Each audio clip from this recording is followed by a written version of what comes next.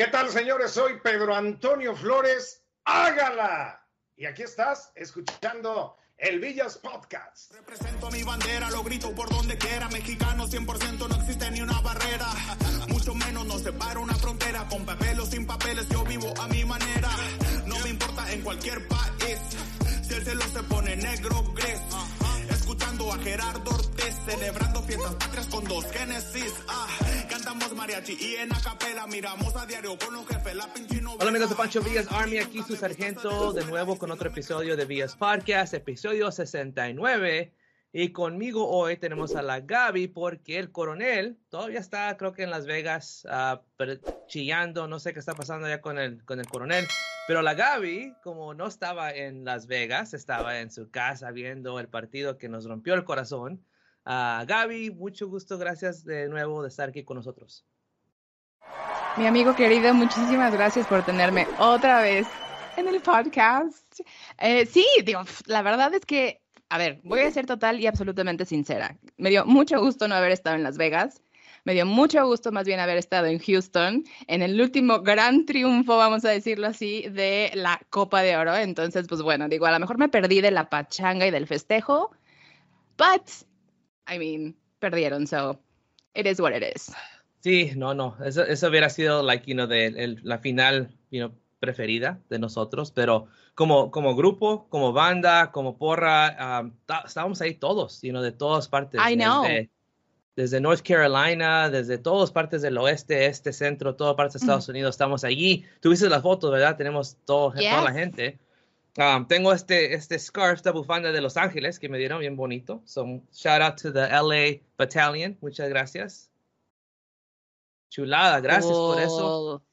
Sí, vi, la verdad es que eso estuvo padrísimo, vi que hubo batallones de todos lados, yo creo que fue una oportunidad perfecta para juntar a todo Villas Army, y that was pretty cool. So yeah, shout out to every battalion out there. Shout out. Hey, Gaby, next time you got to join us for a big party para la próxima pachanga, por favor. I promise. Pero hoy tenemos pachanga, hoy tenemos festejo porque tenemos un invitado muy especial. La Gaby me dijo, hey, que te gustaría tener este invitado. Y me quedé, pues claro, queremos un ídolo, una Networking voz. Again, people, networking again. La Gaby is on it. So, Gaby, por favor, si quieres introducir nuestro invitado. Por supuesto que sí. Es un episodio padrísimo y estoy segura que vamos a tener muchísimas risas y anécdotas por varias razones. Ahorita se van a dar cuenta por qué. Pero tenemos a Pedro Antonio Flores, comentarista de Televisa Deportes, de Univisión, de Mega Radio, comentarista de Chivas por 12 años, aunque le va la Atlas. Pero pero bueno, es un amigo querido que conozco ya desde hace un tiempito en Instagram y en Twitter, y aceptó muy amablemente de estar con nosotros en este podcast. Y sin más, Pedro, bienvenido a Villas Army. ¿Qué onda, señores? ¿Cómo andan? Saludos, ¿cómo están? Gracias por invitarme, por tomarme en cuenta, y pues aquí estamos a sus órdenes para platicar sabroso como para toda la gente de Villas Army. Gracias, el hágala. Oh my God. Hágala, señores. Jueguen. Oh my God, there we go. En verdad, para toda la afición en los Estados Unidos, los quiero demasiado, ¿no? Ya mucho tiempo, ¿no? Saliendo en diferentes plataformas por allá. Y me da muchísimo gusto hacer contacto a través de ustedes con todos ellos. Y nosotros tenemos bien puesta la camiseta de la selección mexicana de fútbol, ¿no? Siempre hay que estar siguiendo a la selección. Ahí sí no importa si son de Chivas, si son del Atlas, si son de... Hay que apoyar a nuestra selección, a nuestro trío, aunque a veces nos hagan pasar corajes, esa es la verdad, pero aquí estamos puestos y conectados desde la ciudad de Guadalajara para todos ustedes. Awesome. Muchas gracias, Pedro. Primeramente, dinos un poco de tu historia, de dónde eres originalmente y cómo llegaste a tu carrera donde estás ahorita. Bueno, empezamos, yo soy de Atotonilco, el Alto Jalisco, que es un pueblo cercano, está aproximadamente a 1 hora de aquí de la ciudad de Guadalajara. Antes, pues obviamente sí es un poquito más, ahora ya pues con las autopistas y demás estamos conectados. Ahí nació toda mi familia, una familia de 10 hijos, más papá y mamá, 12. Ya ves, a la antigüita no había televisión, había que entretenerse, ¿no? Ya ves. Mis papás se querían mucho, eso sí te lo aseguro. Había mucho amor.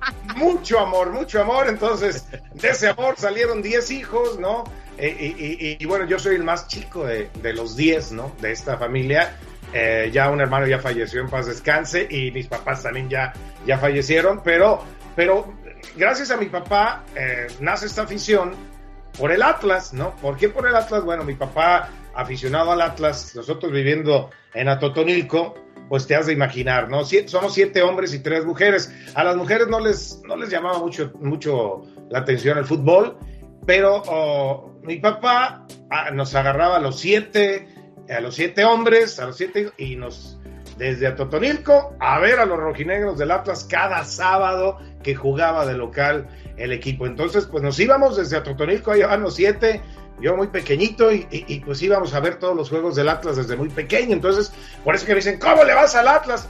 A ver, pues esto se inculca, ¿no? Claro, es la herencia, por supuesto. Es herencia, y pues, ¿cómo le vas a ir a otro equipo si es el equipo al que viste, ¿no? Que no te daba muchas satisfacciones, te daba muchos corajes, pero bueno, se genera una afición, ¿no? Y por eso, pues íbamos, ¿no? Íbamos y veníamos cada partido desde Atotonilco para ver al equipo.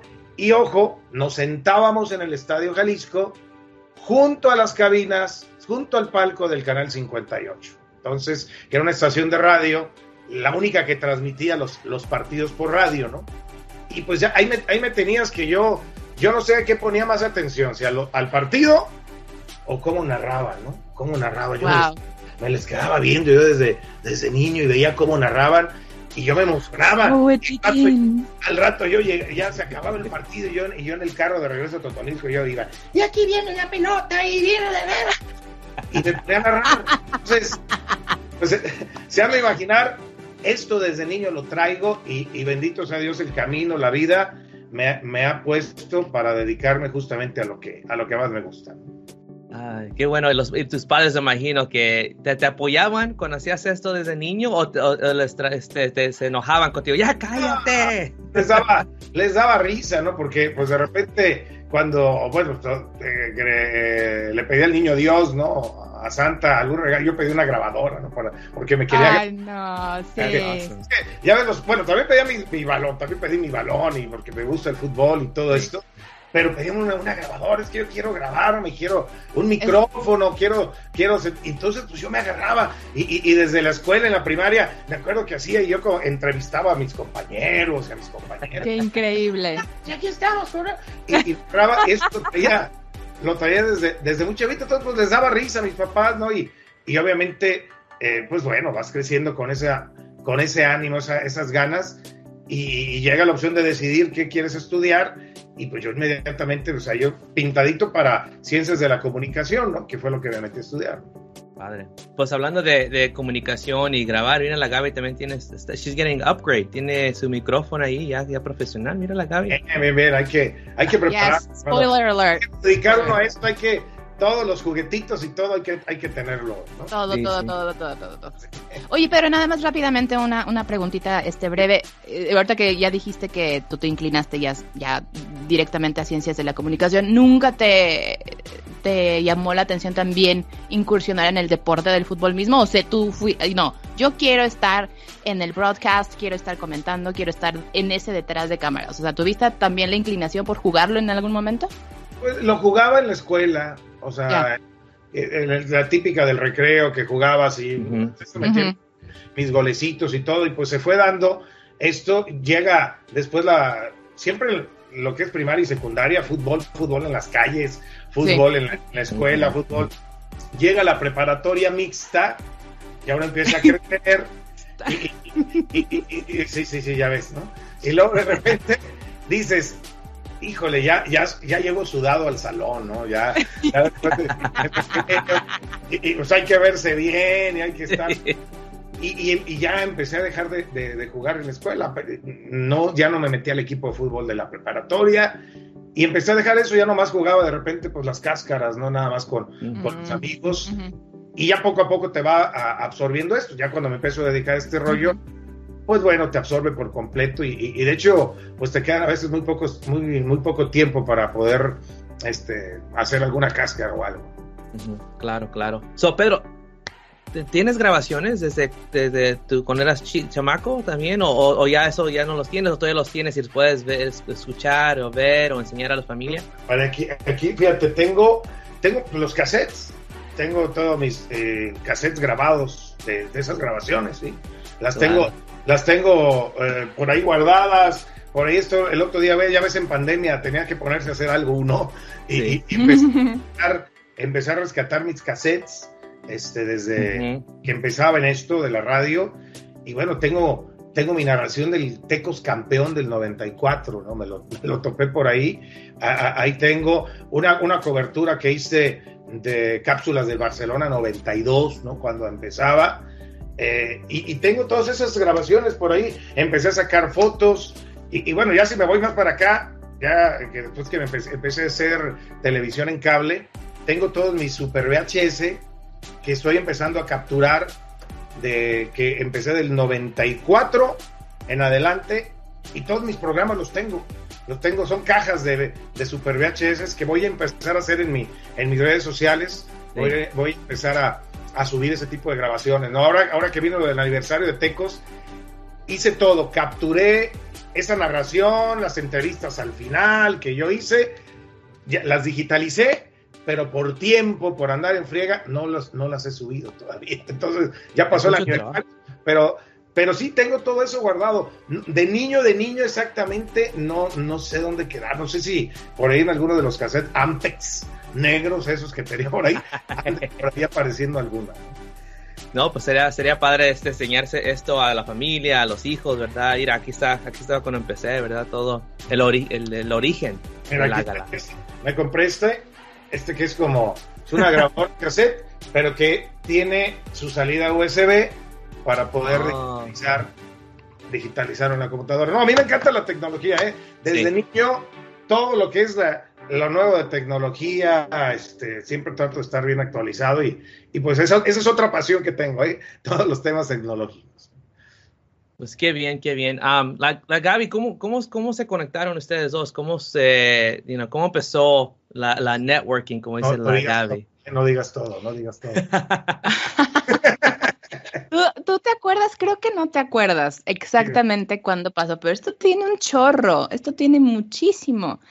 Resulta que hace mucho yo también tenía una especie de podcast. Empecé a tener un podcast y empecé a comentar sobre diversos temas, entre uno de ellos el fútbol, y nos empezamos a seguir por Twitter. Pero esto tiene muchísimo, y en alguna oportunidad lo contacté y le dije, oye, ¿quisieras conectarte conmigo en este programa / podcast para platicar sobre fútbol y demás?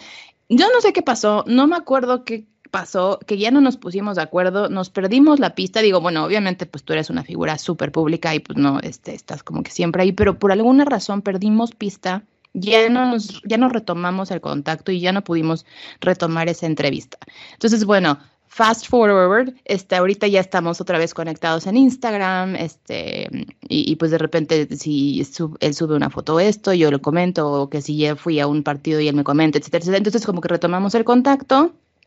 Pero digamos que esto tiene ya años, o sea, esto ya tiene años de que estábamos como que rebotando comentarios en Twitter, o de repente él comentaba, yo comentaba, entonces pues bueno, dije, a ver, ¿quién mejor siguiendo esta temática, ¿no? De los comentaristas deportivos? Yo creo que fue una muy buena oportunidad, la propuse, aceptó, and here we are. Aquí estamos. Pues, y hágala cuando supiste que Gaby era chivista. Había problema, luego le echabas carrilla, le decías, ok, ya no podemos hablar, y hasta aquí se terminó la comunicación, o le dices chance. Es que solitos se ponen de modo los Chivas, o sea, solitos se enganchan, solitos son muy enganchados los Chivas, se enganchan a la primera, se prenden cuando no saben que este tema de las redes sociales es para divertirse, no tomarlas tan en serio. No, de repente, es que esto, y pones, yo empecé divirtiéndome, pero fíjate, nunca pensé que al final de cuentas un tema de redes sociales pues me iba a provocar el dejar ya de transmitir al equipo de las Chivas Rayadas, ¿no? O sea, yo transmitía a las Chivas, o sea, yo transmitía a Guadalajara durante, bueno, desde que empecé, bueno, desde la radio tengo también en cassette, tengo la final del 97, narrada por mí, la final que consiguen, tengo todas las semifinales, pues, o sea, tengo narrando Chivas todo el tiempo, viajé con el equipo a Italia en el 94, estuve o sea, siempre Guadalajara era mi fuente principal hasta hace un par de años, ¿no? Que ya dejé de narrar, no, de hecho en un par de años, hasta la creación de TUDN, ¿Por qué dices que a raíz de las redes sociales fue que dejaste de narrar a Chivas? ¿Por qué? Porque, bueno, yo tomaba el tema de las redes sociales muy a la ligera, puro cotorreo, tirar carrilla, ¿no? Ok. Tiraba carrilla, y no sé si recordarán, pero en el 2015, empiezo publiqué, acá en Guadalajara tenemos un programa que se llama A Nivel de Cancha, ¿no? Que pasa los días en televisión en el Canal 4, y en esa ocasión fuimos a transmitir de la Expo Ganadera, ¿no? De la Expo Ganadera que se hace acá, donde hay exhibición de ganado, de diferentes especies de animales y demás, y yo se me hizo, pues, como siempre daba la carrilla y el cotorreo, digo, ¿cómo relaciono una Expo Ganadera con el deporte, con las Chivas, con el Atlas? Dije, pues no voy a encontrar. Me fui a caminar entre los corrales, ¿no? Que había ahí, y justamente me topo un corral de Chivas. Y ya, perfecto, ¿no? Entonces aquí digo, y empiezo, y aquí estamos transmitiendo desde el entrenamiento de las Chivas, señoras y señores. Hoy no se pierdan A Nivel de Cancha, porque vamos a entrevistar a Orbelín Pineda, no. Y hago el tomo, y el Orbelín, una Chiva así, salía masticando su pasto, y luego, y acá está, y el técnico Matías Almeida, uno más barbón que se veía ahí, y dije, es Matías Almeida, y luego justamente ahí a lo mejor es donde se vino la ofensa, ¿no? Que la Chiva, una de las Chivas que estoy tomando, justo va y le huele el trasero a otra Chiva. Entonces yo digo, ¡ah, caray! Bueno, curiosamente contra Puebla el próximo fin de semana, aguas con el camote, ¿no? Dije, nada más. Oh my God. Pero bueno, pues yo pues un estilo de cotorreo, ¿no? Sí. No, pues ofensa nacional, ¿no? Ofensa nacional. ¿Cómo que nos narra, se burla de las Chivas? ¿Cómo está? Dios de mío, se rasgaron las vestiduras, llegó hasta Jorge Vergara, en paz descanse, sobre todo el tema José Luis Higuera. Quiero poner ahí un antecedente. Sí. Generalmente yo era medio el incómodo del entrenamiento de Chivas para la gente de prensa, por mi afición al Atlas, porque aparte era el que cuestionaba más, ¿no? El que, ¿por qué puertas cerradas? ¿Por qué nos dejas aquí afuera? ¿Por qué no nos das un lugar? ¿Por qué? Y luego en las conferencias de prensa, pues siempre preguntas medias incómodas al jugador, ¿no? Que no fuera siempre el mismo, bla, bla, bla. Y yo creo que al ver esto vieron la oportunidad y pues fueron como nenitas a chismorrear a los dirigentes. Miren lo que está poniendo y miren lo que sacó. Y entonces, bueno, pues me vetaron, ¿no? ¿no? De no poder ingresar ya más al un entrenamiento de Chivas, no poder ingresar al estadio, ¿no? Y yo dije, dije, bueno, se ofendieron, hice una disculpa pública, que ahí debe estar publicada y ahí la tengo, donde me publiqué, si se sintieran ofendidos, bla, bla, bla, bla, bla, dije, ay, qué delicaditos, pero bueno, ok, una disculpa, porque pues realmente la intención no era ofender, no era cotorrear, ¿no? Sobre el tema de las Chivas. Y bueno, pues hice la disculpa pública, no se me levantó el veto hasta mes y medio después, ¿no? Pero pues yo agradezco ahora ese veto, porque gracias a ese veto ya no regresé nunca más a un entrenamiento de Chivas, ¿no? O sea, porque la verdad era muy molesto, ¿no? Cómo trataban, y veo que siguen tratando de repente, yo creo que ahora han mejorado un poquito más, pero como tratan a los medios de comunicación en el Guadalajara, ¿no? Y eso, yo acostumbrado a la vieja guardia, ¿no? Donde antes, pues tú te pasabas, hasta terminaba el entrenamiento, tú elegías al jugador que querías entrevistar de acuerdo a lo que tú veías en la práctica, o sea, hacías labor periodística, ¿no? Ahora, pues, no ves el entrenamiento porque no te dejan. Y te vas a la conferencia de prensa y entrevistas al mono que te ponen. Pues, ¿qué periodismo es ese? ¿no? Ok. Los periodistas se han convertido en un metegrabadoras. Y luego, si quieres preguntar, mándame tu pregunta, ¿qué vas a preguntar? Y nomás tienes derecho a una pregunta. O sea, eso a mí me molestaba mucho porque yo crecí, veía el entrenamiento y se veía, mira, puso a fulanito o pasó esto. Yo iba sobre, o sea, trataba de marcar diferencia de mis compañeros que estaban ahí. Si ellos estaban en la guaguara platicando y no veían eso, yo me esperaba, iba con el jugador que quería entrevistar y al día siguiente tú veías publicado o oías en mis programas pues, entrevistas que no veías en los demás, ¿no? Creo que eso me fue a mí marcando una diferencia antes. Y cuando pasa todo esto del supuesto orden, pues bueno, te cortaron totalmente tu libertad de periodismo, ¿no? Y eso les molestaba mucho, entonces ahora tomaron esta pues bueno, situación de Twitter para vetarme, y ya cuando quisieron que volviera otra vez me pusieron Alan Pulido, ya regresa Pedro Antonio, te vamos a poner Alan Pulido de entrevista, fui, lo entrevisté, pero yo ya nunca más quise regresar porque no me sentía cómodo con las formas que se manejaban ahí. Bueno, seguí narrando para Univisión, sí. Y ya cuando viene la fusión de TUDN es cuando pues deciden poner a otros narrando a Chivas y a mí pues poniéndome en otros lados. Sí, cómo ha cambiado mucho, las redes sociales, tienes que, con cuidado lo que pones, ¿verdad? Porque ahí está y te lo pueden usar. Yo veo gente que hace algo hace muchos años, ¿verdad? Y te lo traen para atrás. Y era una época mejor cuando eras joven o... Y es interpretación nada más, porque pues obviamente todo esto, pues te digo, sí, hay que tomárselo más a la ligera, ¿no? Las redes sociales es para eso, porque dicen, el periodismo que haces en redes, en Twitter, espérame, en Twitter no es periodismo, o sea, en Twitter es, o sea, para empezar, o sea, tienes muy poco margen para poder hacer ese tipo de cosas, y bueno, pero obviamente han evolucionado donde ya hay que hacer otro tipo de contenidos, que eso me ha quedado muy claro, tienes que ser más informativo, más veraz, ¿no? Con todo lo que publicas. Entonces, lo que haces ahorita más que nada, o lo que eres conocido más, ¿verdad? Es narrar los partidos, ¿verdad? Play by play, como dicen en inglés. Mi pregunta, le estaba hablando con Gaby, cuando hay partidos que básicamente, y hay esos partidos que son aburridísimos, que no hay nada de acción, se ve que la gente, no hay de ningún equipo están echando ganas, ¿cómo le haces tú como play by play para hacerlo, atraer a la gente que no se vayan, que no se aburre, especialmente por radio, ¿verdad? Porque no lo ven y tú estás diciendo, ay, Dios mío, esa cosa está aburrida. ¿Qué técnicas usas? ¿Cómo le has hecho? Me imagino que tienes juegos, partidos así. Muchísimos. Sobre todo los de los Pumas a mediodía en CU son terribles. Sorry.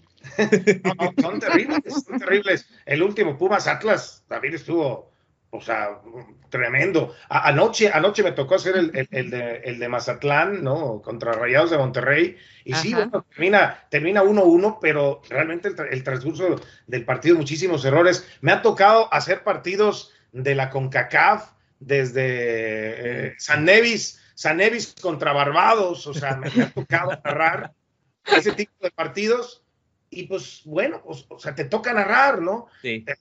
Los partidos a veces de la Liga de Expansión, me tocó también esta semana el de Tapatío, y estuvo terrible, o sea, hay errores de imprecisión, de repente el fútbol femenil, hoy me toca narrar el fútbol femenil, el Cruz Azul contra Pumas, de hecho, y a veces me toca buenos partidos, pero hay otros que son terribles también. Entonces, ¿qué tienes que hacer? Bueno, para empezar, te tienes que divertir con lo que haces, ¿no? O sea, y eso lo tienes que transmitir. Si tú no estás divertido, pues la gente lo percibe, ¿no? O sea, claro. Sí, claro. Pero si tú al final de cuentas, pues te tratas de divertir y tratas de empezar a sacar historia un poquito de los jugadores que están ahí, alguna anécdota que tengas con alguno, algún recuerdo del enfrentamiento que estás teniendo en la historia, te pones a platicar datos, te pones a hacer un poquito de esto, pero más ameno, ¿no? Sí, pero eso es parte de también, creo que es muy valioso lo que acabas de decir, es divertirte, o sea, amar lo que haces, para empezar, ¿no? Un punto número uno. Divertirte y buscarle, ¿no? Buscarle, y es esa chispa y es esa pericia que pues no cualquiera podría tener más que alguien que tiene esa sensibilidad. Entonces, pues de repente a lo mejor, pues no tienes a lo mejor ciertos datos a la mano, pero tú deberías, o sea, entonces tú deberías de tener como que, híjole, ¿cómo le hago? Yo me acuerdo cuando vi a Chuchito alguna vez, entonces como que empiezas a generar esa chispa y esa espontaneidad, pues, que todo esto requiere, ¿no? Para que no pierda el ánimo. Claro, y se da de forma natural, ¿no? O sea, claro. Más bien se tiene que dar de forma natural, porque, o sea, es cierto, debes de tener tu preparación de datos, todo. Entre más preparado estés, mucho mejor, pero a veces no es todo, porque si también te vuelves un tiradatos, pues también haces medio aburrido esto. Claro, ¿no? O sea, claro. Es para divertirse y a veces datos, y veo narradores que están más preocupados por tirar el dato que tienen que por platicar lo que está pasando en la cancha, ¿no? O sea, tienes, pero bueno, hay que adaptarse a todo, te lo digo porque a mí me han dicho, tira más datos, da más datos y bueno, ok, hay que dar más datos, perfecto, pero se tienen que dar de forma natural, no forzados. Yo me acuerdo, me tocó el Suecia-Eslovaquia de la Eurocopa y era cuando recién me acaban de decir, es que debes de dar más datos. Bueno, me preparé toda la historia de Suecia-Eslovaquia, ¿no? Y jugadores, pero a ver, eran tantos datos los que tenía ahí que a la hora no terminé dando tantos datos y mejor me clavé al partido, dije, ¿para qué? Es cierto. ¿No? Pero es parte de lo que uno tiene que hacer para poder transmitir de diferente manera un partido de fútbol, ¿no? No, y es lo que también he notado, ¿verdad? Hay situaciones que tienes un compañero contigo, ¿verdad? Alguien ahí que, están intercambiando, ¿verdad? Play by play, análisis, todo eso, pero... El narrador narra, el comentarista analiza, y el de cancha te da el entorno y te da datos. O sea, creo que cada quien tiene una función. O sea, el narrador para mí, tiene que ser narrador. Sí. O sea, tiene que emocionar, tiene que transmitir pasión, tiene que contagiar de la pasión. Ese es el narrador. Bueno, ahora quieren que el narrador también tire datos. Ok, bueno, pues vas a equilibrar un poquito ahí la situación porque al final de cuentas el que prende la televisión o el que está escuchando un partido quiere emocionarse contigo, sí. ¿No? Y eso es lo que tienes que hacer, ¿no? Y eso te iba a preguntar también, hay partidos también cuando estás como fanático también, ¿tienes que tener un balance o hay una regla en eso, Pedro? Porque, si yo fuera narrador de Chivas, trato de no de ir un lado solamente, ¿verdad? Trato de ser... ¿Cuáles son las reglas? Tiene que ser. O sea, obviamente hay que saber separar muy bien cuando estás en redes sociales, cuando estás en un programa de televisión, en un programa de radio de comentarista dando noticias y cuando estás de narrador. Te lo digo yo que a mí todos saben que le voy al Atlas, nunca lo he ocultado, espero que el Atlas gane siempre, ¿no? es una parte de la pasión y de la afición que tengo. Claro. Pero ahí están los videos en YouTube de mis narraciones del Chivas Atlas del 2000 al 2015 y quiero que los busquen y me digan si en verdad alguna vez canté mal un gol de Chivas, aunque fuera el Atlas. Nunca, y me consta, y ahí sí, o sea, no es porque sea mi cuate, no, nada, jamás. Yo tengo, o sea, un respeto al gol, como no tienes idea, o sea, es lo más bonito que hay en un partido de fútbol, ¿no? Y en una transmisión, y que te toque cantar un gol, pues, o sea, lo tienes que respetar, y si Chivas está goleando al Atlas, ¿no? Como me tocó en aquella que se brincaron a los aficionados al Jalisco, yo estaba narrando ese partido. Tienes que cantar los goles y gol de las Chivas, señoras, y tienes que darte cuenta que está el aficionado de Chivas brincando en su televisión al momento que cayó el gol y tú tienes que contagiar eso, ¿no? Imagínate. Obviamente, pues va a estar triste y a mí me puede doler, yo puedo estar alrededor, ¡gol de las Chivas! Y estoy por aquí, no está viendo, y después termino de narrar el gol y le hago así. Pero eso lo tratas de transmitir de diferente manera, ¿no? Eso es ser profesional. Y digo, insisto, a mí me tocó oírte N cantidad de veces y sí, no hay ningún dejo de que, híjole, ¿oíste cómo cantó este gol? Hizo, cómo perfectamente se escuchó, no, o sea, no, para nada. Yeah. Pero el tema de porrista que tú dices, o sea, en las redes sociales, sí. En las redes sociales me encanta decir, y el Atlas, el rojinegro, sí. y hacer enojar a los Chivas, que luego se enganchan. Pero el tema es que se enganchan y se la toman tan en serio que digo, bueno, ya a veces digo, mejor le paro tantito, pero es cotorreo. Pero ya si tú me oyes en un programa de radio análisis, pues analizas lo bueno y lo malo de Chivas, lo bueno y lo malo del Atlas, ¿no? Directivas del Atlas que ya me querían matar cuando pues, no le va bien al equipo, pues hay que criticar y hay que obligar que también puedan mejorar, ¿no? En cuanto a temas de contrataciones y demás, pero por eso te digo, una cosa son las redes, otra cosa son los partidos, otra cosa son los programas. Por supuesto. Oye, perdón. Quería aprovechar ya para entrar ¿Mandé? Traes una mancha azul. Es una mancha, oye, es el de la femenil, de la femenil y está muy bonito y es nuevo y okay. ¿Ya ves? Está tratando de hacer algo aquí, pero no voy a caer. La luz es bien, Gaby. No voy a caer. No voy a caer en la trampa. No caeré en la trampa. Okay. Te quería preguntar cómo nace la voz, ¿no? ¿Cómo nace tu digámosle, personaje, hágala, cómo nace el hágala, cómo lo haces como tu trademark? Platícanos un poquito de eso. Es que fíjate, esto nunca lo pensé, se fue dando, o sea, y creo que también es parte de, a lo mejor de lo que te va dando esta profesión, esta carrera. Veo que muchos a lo mejor hacen frases forzadas, ¿no? De que quieren ¿cómo voy a arrancar los partidos? O ¿cómo voy a decir? O sea, yo esto del hágala lo traigo desde la secundaria. O sea, desde antes de que me dedicara a esto. O sea, en la prepa. Oye, ¿qué onda? ¿A dónde vamos? ¿Qué onda? Hágala, vámonos para tal lado.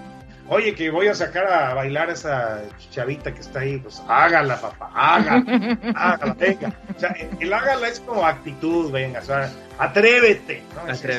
Atrévete, hágala, o sea, no te quedes ahí, hágala, señores. Entonces, yo, de hecho, cuando empiezo a narrar en radio, no decía el hágala, no empezaba, en mis narraciones que tengo ahí en cassette me estaba oyendo, y nunca, o sea, decía hágala, pero por ahí esporádico, ¿no? O sea, porque lo traía yo de mi día a día, pero yo decía, arranca el partido, y ya después, en una jugada, y le dice, hágala, venga, juegue, y salí.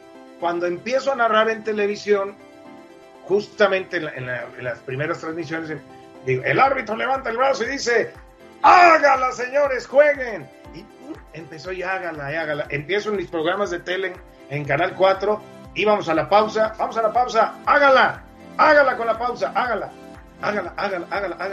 y me doy cuenta que la gente era el hágala, el que dice hágala. Ajá. Me llegaron a decir, y no digo nombres, pero cuando empiezo a narrar, eso de hágala, ¿qué? Eso que tiene que ver, y yo de repente lo empecé a quitar, y me acuerdo que el perro Bermúdez una vez se me acerca y me dice, no, eso de hágala está bien, ¿no? Tú síguele, ya ves, a mí me tiran que el zambombazo y que entonces tú síguele, cabrón. Sí. Y yo me quedé mucho con eso y dije, pues de veras, aparte, o sea, si yo no lo pensaba, o si lo hacía natural, ahora a raíz de eso, de que me decían no lo digas, y luego por acá me dijeron sí, dilo, y pues ahora sí lo voy a decir, ¿no? Entonces, pues, ahora le voy a decir más.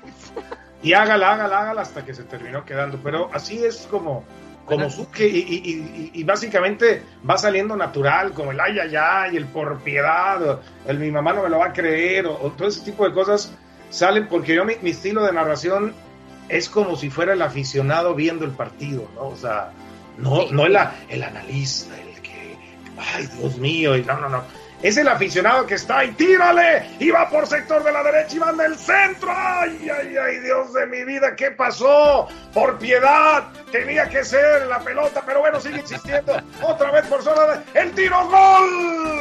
Y gol, y tienes que transmitir como el aficionado está viviendo el partido. Tú tienes que imaginarte cómo está el aficionado viendo el momento, y cuando la falla que le quiere hacer, no puedo decir chingas a tu madre, no puedo decir cuando está en la narración, pero sí puedes decir ay, por piedad, casi no seas Es parte de jugar un poquito con eso, ¿no? Hay momentos, ¿verdad? Que sí les sale a veces a los analistas algo así, más o menos, que se pasan un poco de la raya, ¿verdad? Un momento que yo pienso es, no quiero decir nombres, pero... Son personas que tenemos pasión también, ¿no? Sí, somos humanos, ¿verdad? En ese momento te lleva por la emoción, por todo, pero a veces tienes que regresar. Tienes que pararlo, ¿verdad? Pero hay gente que le sigue y ese es lo bonito, pero lo más espantoso es que está grabado. Está ahí por vida, ¿verdad? Imagino. Hay momentos, Pedro, que has grabado algo y te dices, ay, Dios mío, sí, ahí tengo algo ahí que me grabaron y no, me ganaron en la pasión. Ahorita me están grabando todo lo que dije.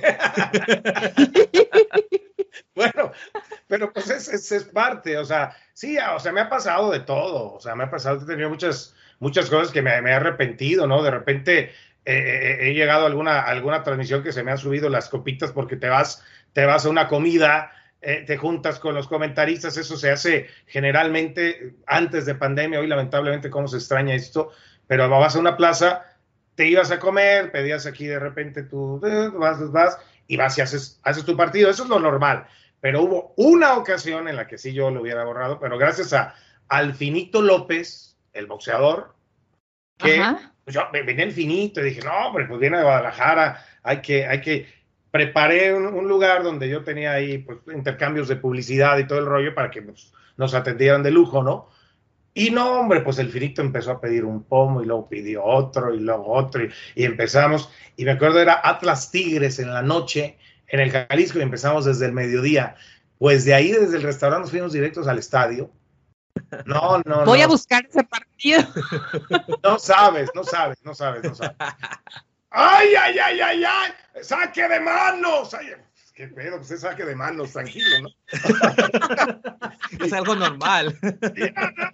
Y sí, de repente, pero no, o sea, la gente que me conoce nomás me dice, oye, muy exagerado, ¿qué tienes, no? ¿Qué pasa, no? ¿Qué está ocurriendo? Y ya la gente, pero dices... Tigres. Voy a buscar. Uy, te tienes todos los años. Pero la verdad, pues sí, hay momentos en los que dices, bueno, te equivocas, ¿no? O sea, te equivocas en algún comentario, o sea, y es necesario reconocer también, o sea, oye, me equivoqué, no estuvo bien, la regué en esto, la regué en esta otra cosa, y muchas veces me han pasado, ¿no? Este tipo de rollos en eventos, en mundiales y todo eso. No, pues somos humanos, ¿verdad? Son esos momentos que los vemos, en el momento a lo mejor estamos, ay, ¿qué estaba pensando?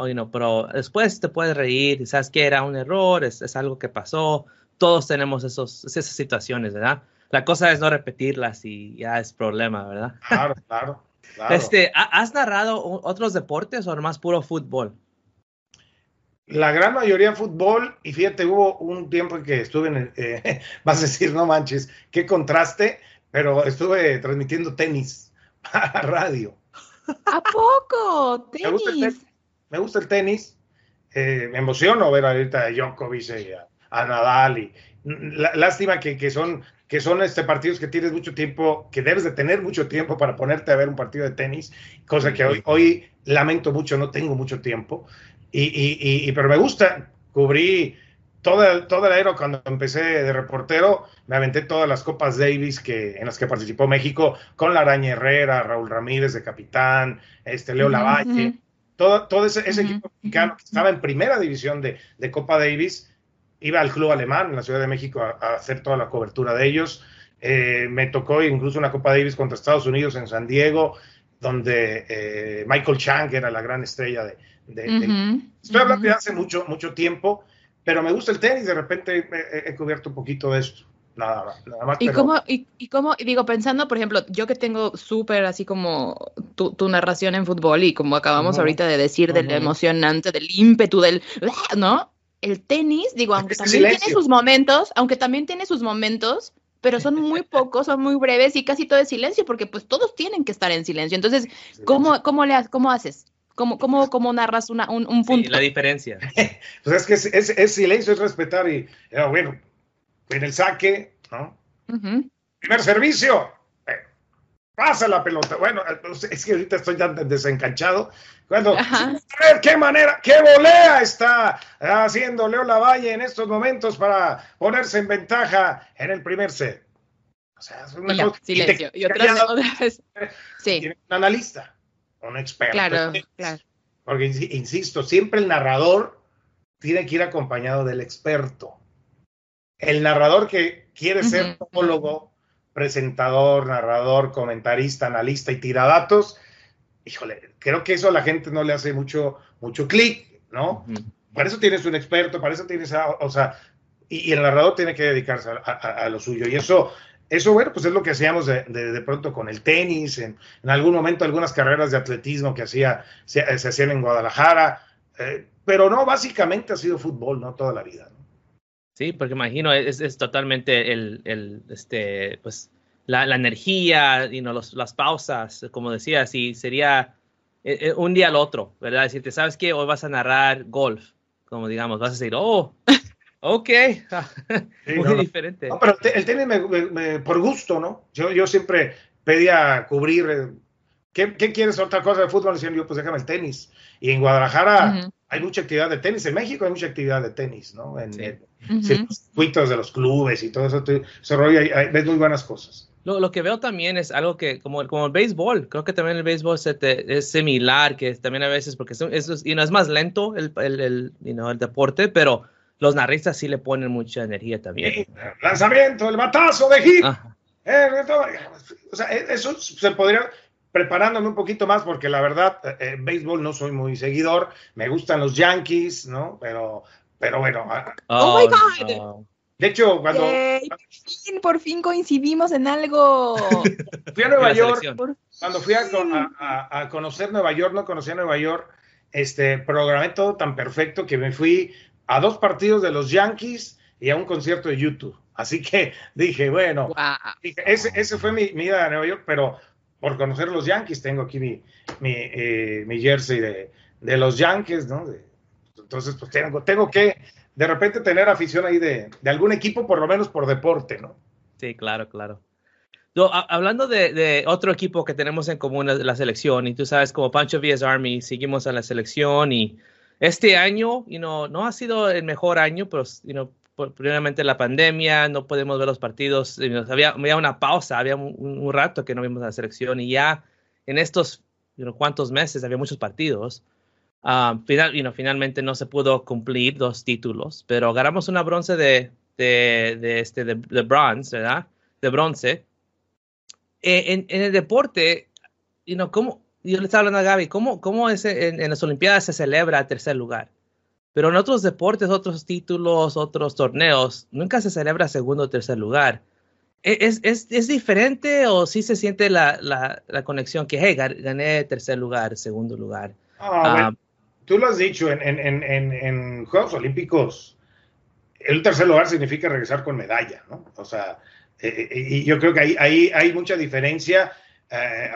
Yo aplaudo lo que hizo México. Ahora, o sea, la verdad, llevaron a Brasil hasta los penales, ¿no? O sea, pudo haber sido hoy México el que se estuviera coronando, ¿no? Y hoy lo vimos, ¿no? Subirse al templete a recibir su medalla de bronce, eso es un logro. Yo creo que ahí sí se marca una diferencia. Y claro, ya si te vas a una final del fútbol mexicano, bueno, pues el que perdió la final, pues, que te vaya bien, no quedaste en la historia, ¿no? Ahí no te recordarán como el finalista, como el subcampeón o algo, pero el que se lleva la gloria es el campeón, ¿no? Y ese tiene que ser el objetivo principal. Yo creo que hay que distinguir también un poco en los deportes. Veo que critican incluso los cuartos lugares de los deportistas mexicanos ahora en Tokio y no saben todo el proceso de preparación que traen los chavos. O sea, son años de sacrificio, horas de sacrificio.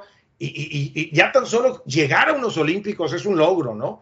Y que todavía llegues al cuarto lugar, al cuarto lugar para aplaudirles. Híjole, te quedaste acariciando las medallas, claro, qué padre que hubieras alcanzado una medalla, pero es para aplaudir todo el esfuerzo y toda la culminación de no nada más de estos juegos, sino de todo lo que traes arrastrando detrás para dar los tiempos de clasificación, para llegar, para prepararte para estos juegos. O sea, es para reconocerles a los chavos, ¿eh? No, pues no mucha gente puede decir, ¿verdad? Que tengo una medalla de las Olimpiadas, ¿verdad? ¿Cuánta gente en el mundo puede decir eso?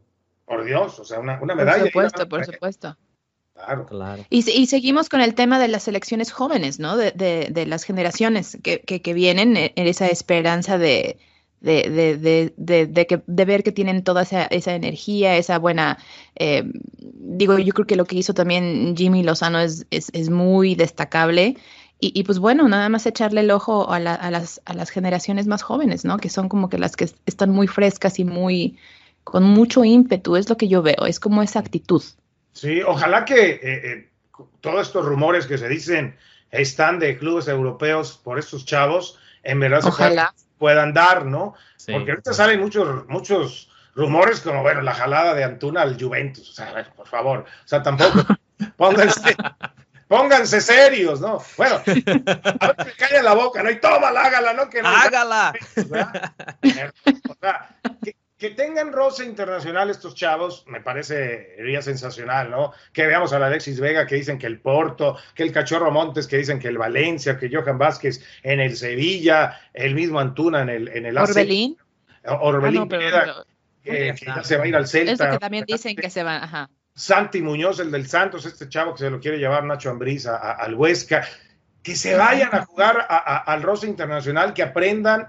Y esto va a ganar la selección mexicana, ¿no? ¿Por qué? Porque vas a tener una generación mejor preparada y la fusión de la olímpica con la mayor creo que puede dar un plantel muy interesante para pelearse boleto a Qatar, ¿no?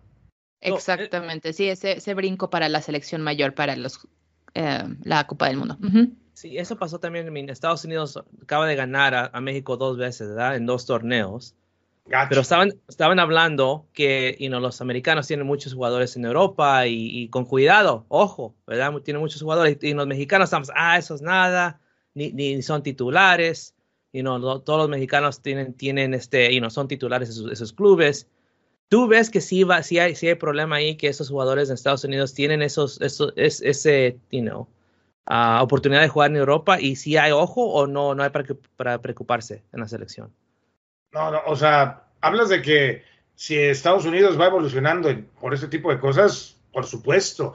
O sea, Estados Unidos ha trabajado muy bien. O sea, a mí me sorprendió en verdad que se hubieran quedado fuera de Tokio, ¿no? Acá en Guadalajara, de hecho, en este Paralímpico, no entiendo qué les pasó, porque es una generación de chavos de mucha calidad y terminaron quedándose fuera. Pero mira, inteligentemente lo que terminan haciendo, todos estos que ya tienen roce europeo, que ya conoce su calidad, bueno, pues los dejaron mejor integrarse a sus clubes, a que se preparen allá. ¿Por qué? Porque el roce que te da el estar en los clubes europeos es muy importante. Y quisieron aquellos de la MLS que deberían de haber estado en Tokio, los pusieron a jugar Copa Oro. Y lo aprovecharon muy bien los chavos, ¿no? Y va a pasar lo mismo que te digo ahorita de México, de integrar una selección. Este equipo que gana la Copa de Oro con el equipo que gana la Nations League, fusionadito, aguas, va a ser un equipo muy interesante, ¿no? Y con el sello que le ha dado Berhalter, me parece que Team USA tiene para pensar en estar en Qatar y poder hacer buenas las cosas, ¿no? Esa es una realidad. Y México lo que tiene que hacer es ocupar y decir, no la vuelven a aplicar. ¿Cómo? Hay que salir con determinación, hay que verdaderamente hacer sentir que somos el gigante del área, porque nada más de decirlo no vas a ganar los torneos. Tienes que demostrarlo en la cancha, ¿no? Y eso no lo pudo hacer en estos partidos, ¿no? Y es lo que espero, que esos partidos a México le decía, es que ponte las pilas. Vamos, hágala, ¿verdad? Hágala. No más habla, hágala. Por favor. Por favor. Tráetelos. Y luego con los juegos, el equipo de las Olimpiadas, con este equipo también, ¿verdad? Construir un equipo sólido para las eliminatorias rumbo a Qatar, ¿verdad? Sí. Sí, yo creo que varios de los chicos que estuvieron ahorita en Juegos Olímpicos fácilmente podrían hacer el brinco a la selección mayor. Yo pensaría un Alexis Vega sin duda, empezando por él, digo, no estoy poniéndome camiseta de nada, simplemente creo que tuvo un torneo buenísimo. Te lo digo, fue el mejor. Junto con Luis Romo y Paco Memo, me parece que fueron los mejor. Es correcto. Y tenemos también lo que hizo Johan Vázquez. Johan Vázquez. Este jugador de Pumas. Creo que también el chico Córdoba. Yo creo que la verdad es que todos tuvieron su momento y creo que tienen suficiente para demostrar que tienen material, ¿no? Y actitud para poder brincar a la selección mayor muy pronto. Sí, No, ya están para eso, pero again, Pedro, estamos casi al final, ya sé que estás bien ocupado, tienes un partido que narrar aquí próximamente. Últimas palabras, algo para cerrar el programa, saludar a nuestros miembros, ¿qué es lo que quieres decir para cerrar el programa? No, pues que sigan alentando, o sea, finalmente ese es el papel que toca al aficionado, ¿no? Cuando yo me pongo el papel de aficionado, pues el aficionado, ¿qué tiene que hacer? Alentar a tu equipo, ¿no? Hay que estar apoyándolos. Hay que exigirles también, con comentarios, con situaciones, pero hay que alentar, ¿no? Y qué padre lo que hace Pancho Villas. ¿Sabes qué? Yo te voy a decir que cuando tenía un luz y sonido que yo era DJ, ¿no? Otra de mis cosas ahí guardadas. Llegué a ser DJ de discoteca, o sea, de los antros, ¿no? ¡Wow! Mis mezclas ochenteras, ¿no? Por cierto, pero mi luz y sonido se llamaba Pancho Villas. Pancho Villas se llamaba mi luz y sonido. Entonces, bueno, por eso me acordé, pero qué padre lo que están haciendo ustedes de juntarse, como dicen, en diferentes frentes, ¿no? Para llegar y entre mexicanos llegar y manifestarse cuando la selección mexicana juegue, ¿no? Hay que estar con ellos. A mí me tocó una época también muy padre narrar a la selección mexicana de fútbol durante un año. Y cuando ibas a Costa Rica, cuando en todas esas eliminatorias, pues fue sensacional el estar viviendo esto y ver que te das cuenta que en Costa Rica, en Honduras, en Trinidad y Tobago, de repente siempre aparecen los mexicanos apoyando a la selección. Y eso es padrísimo, no solo durante el juego, en todo el entorno, ¿no? De la cobertura del evento, ver a los mexicanos es sensacional y pues que sigan, ¿no? Con ese buen entusiasmo y ese buen apoyo que se necesita, ¿no? Perfecto, muchas gracias, Pedro. Y Gaby, últimas palabras, any final words. Tuve que ponerle mute un segundo porque pasó aquí ¿El aguador? una cuestión. Digo, si vives en México, sabes que a cada rato en la calle pasa cualquier cantidad de vendedor. ¡El gas! ¡El gas! ¡El agua! Tamales, bueno, anyway. No, pues nada, todo. Bueno, nada más eso faltaba. Pues nada, Pedro, muchísimas gracias. Por fin se nos hizo coincidir, por fin se nos hizo intercambiar estas experiencias así como en vivo y poderlas compartir con todo el público de VS Podcast. Yo creo que les va a gustar mucho escucharte. Y pues muchísimas gracias por haber aceptado la invitación. Ojalá podamos en algún momento hacerlo otra vez, porque yo creo que se quedaron muchas cosas en el tintero y muchas anécdotas. Teníamos pensado a lo mejor pedirte que nos narraras el mejor gol que has narrado en tu vida, pero bueno, ya tenemos el tiempo encima. Muchas cosas, cuando gusten las volvemos a hacer. Tocamos otros temas con gusto. Ya ves nomás, en verdad, pues, mis tiempos están bien fulls. No te preocupes. Nomás les digo para la gente que se quiere dedicar a esto, o sea, esto es una vocación, o sea, tienes que, yo tengo fácil mis últimos 10 años de mi vida trabajando de lunes a domingo, o sea, no hay días de descanso. Cuando quiero descansar es porque necesito pedir vacaciones y coincidir en todas mis chambas para poder verdaderamente descansar, pero es de lunes a domingo, ¿no? De lunes a viernes los programas, el reportero. Sí, los fines de semana son los partidos, los viajes. Los partidos. Los viajes. Claro.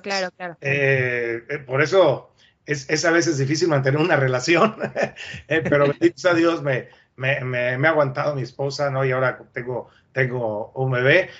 Mi primera señora no me aguantó mucho, pero bueno, ya estamos en la segunda vuelta, ¿no? En la segunda vuelta, pero muy contentos, ¿no? Y gracias por tomarlo en cuenta. Yo pensé que se iba a aventar una de Alejandro Fernández aquí, mi amigo. Digo, pensé que era Alejandro Fernández cuando te vi, El bigote. No, pues no, muchas gracias, Gaby, de nuevo. Un placer tenerte. Gracias. Sabemos que muchas veces, cuando tenemos la oportunidad, vamos a invitar a la Gaby, pero Pedro, el Ágala, de nuevo, muchas gracias. Era, como dijo Gaby, hay mucho que hablar, pero en este momento, 60 minutos, 50 minutos, muchas gracias por ese tiempo. Desde Guadalajara hasta la Ciudad de México, aquí de Phoenix, Arizona, en Estados Unidos, el Sargento, VS Podcast. Hasta la próxima, amigos. ¡Hágala! Don Vicente, un chingón para cantar. Jimmy humilde, que historia para contar. Y hay un chingo de estrellas difícil para terminar. Y la banda norteño, nos enfiestamos. Son las 3 de la mañana y no paramos. La cerveza en la hielera la inflamos. Y aunque lleguen los azules, nosotros no nos calmamos. Gracias, Pedro. No, Pedro, qué padre. Muchísimas gracias. Muchísimas gracias. Bueno, no, gracias a ustedes. Oye, ¿estás en Phoenix entonces? Sí. Híjole, pinche calorón, ¿verdad? Allá está cañón. Cuando he ido a Phoenix, mi celular, yo salgo muy tranquilo yo del celular y de repente se me corta. ¿Qué pedo? Ya tenía de temperatura, o sea, ahorita se me bloqueó por temperatura el iPhone. Del calor que hace ahí, eso. O sea, hace calorcísimo, amigo, ya, claro. O sea, no. Fui a un lugar de mariscos muy bueno ahí, que está por las orillas. No sé, pero unos platazos de mariscos y son mexicanos. Imagínate, estamos en Arizona, no estamos ni cerca de la playa. ¿Dónde ganan esos mariscos? ¿Quién sabe? Muchísimos, sí, pues sí. Pues sí, me imagino muchísimos, pero muy padre, muy padre, me gustó mucho.